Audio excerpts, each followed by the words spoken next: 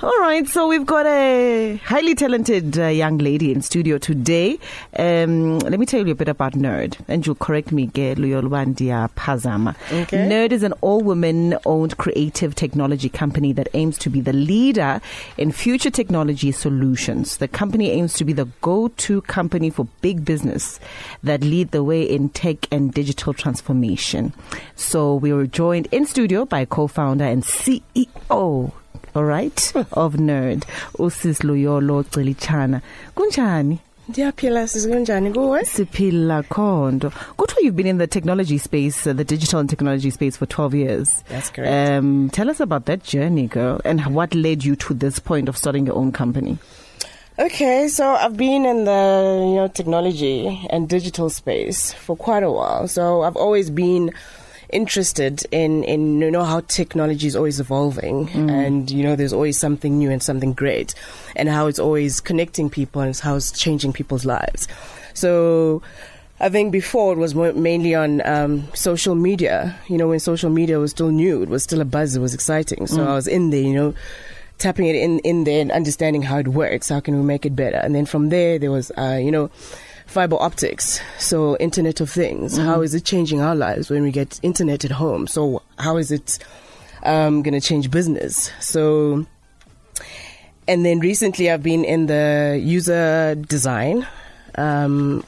experience design aspect. That's where there's all these platforms and the systems and applications that are built, but how do you make sure that the end user is able to interact easily with that platform? And then from there, we've got so many clients who have been, because we do the research in terms of the user experience, do the research, build the prototypes and say, this is what the end product should look like. So then it needs to go to development. So then our clients then couldn't find developers who can actually do and build it in the stack that we've designed. Or sometimes they get disappointed in the development aspect, where it takes 2 years to develop something and it just takes forever. Like an app? App or a platform or system, that's something that they can use in their business. Yeah. Why does it take such a long time? Well, that's the opportunity, let me say, that we found, because it shouldn't take so long. We should be able to build and also using future technology to help our clients. So then we're taking now the journey from designing the user interface and then actually building and bringing that product to life in a short space of time. So I'm really interested to find out, before you started the company Niird, were you working for someone else? Were you working for another company? And if you did, what exactly were you doing? Yes, I was working for another company, which is the user experience design company. So that's where the opportunity was. So I said to the company owner, and actually I was more in terms of the business development, account management, keeping relationships with clients, and also understanding the clients' businesses and what they need and how to take things forward with them. So the gap was, we do such a great job on the user experience design, but then clients are then asking for all these other services. So I sat down with the owner of the company who said, why don't we start this new business? So where we then do the development part, but now let's focus on the future technology, not just any type of development. So you've partnered with your ex-employer, girl? Yes. Wow. That is called a negotiation. Which I think from a business point of view, that's what I think a lot of companies should be doing, instead of getting upset when one of theirs has an idea and they want to branch out, but they still want to keep a relationship, because obviously that will also help with growth, yes, as far as both companies are concerned. But my question is, why didn't they even want to create another department or another branch of the existing business? Why support a young black woman starting her own? Because, we have a wonderful passion for young women and also young black women. Looking at the tech industry, you don't have a lot of young black women. We're not represented. So that's part of the other aspect of the business, not only just to service and help our clients, but let's upskill young black women. We're looking at women who, let's say, have a matric or maybe have a certificate, but were not able to further their study and careers. Unemployment rates are incredible in South Africa. Sure. So how do we help our young black women future-proof their careers? How do we develop and, bring confidence in our women? And give them high-value careers. Everybody's talking about the fourth industrial revolution. Everybody is talking about that, girl. But do we know how and what does it take? How do we engineer all these products? Are we ready for the fourth industrial revolution? We are ready. We aim to be the leaders. So your company is fairly new. I understand you guys started out in March. So what kind of solutions do you offer to clients? Our solutions vary depending on each client. Okay. Because we're looking at the private sector, that be corporate or SMME, and we definitely want to get into the public sector. We haven't been there yet, but so any problem that you have that technology can solve.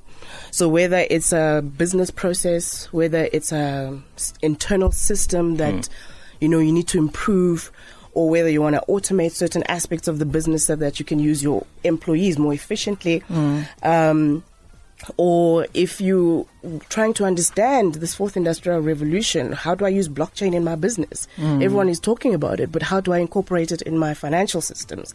So we sit there and we discuss what the problem statements are, and we come up with solutions, and we say, okay, fine, this is the technology that we're going to use. Some of them, they're still new, but we get excited about testing them and experimenting with them. So give us your ideas, give us your problems, let's sit and thrash them out. And then in the end, we're going to give you a product that works. I mean, the technology space has always been, spearheaded by boys and men. Boys at a young, early age, they mess around with phones, radio, television sets, etc., etc. And I understand that, you're also launching a program where you are, aiming to groom young women in this field. So what's the criteria used, and how can they get in touch with you? Okay, so the criteria is we're looking for young black women. They need to have a matric so that we can groom and, it's a rigorous 12 months, 12 to 12. But matric certificate with which subjects and mathematics is very important. Yeah. And what must their grades look like? No, very good grades in mathematics. I'd say 80 upwards. But we have found some young ladies where maybe their math skills were very poor, but they really love technology. So you find that there's something in the background there where maybe it was, I don't know, history in terms of school or whatever the case is, and then they fell out of love with mathematics. So then when they start seeing mathematics and how it can work with, technology, then sparks, start flying, and you can see the bright eyes, and you're like getting excited. Because you might find that someone who does not necessarily master mathematics, but they are more passionate about this profession. This profession, yes. So what we do is we don't exclude a lot of people, but yes, you should have mathematics. It's great.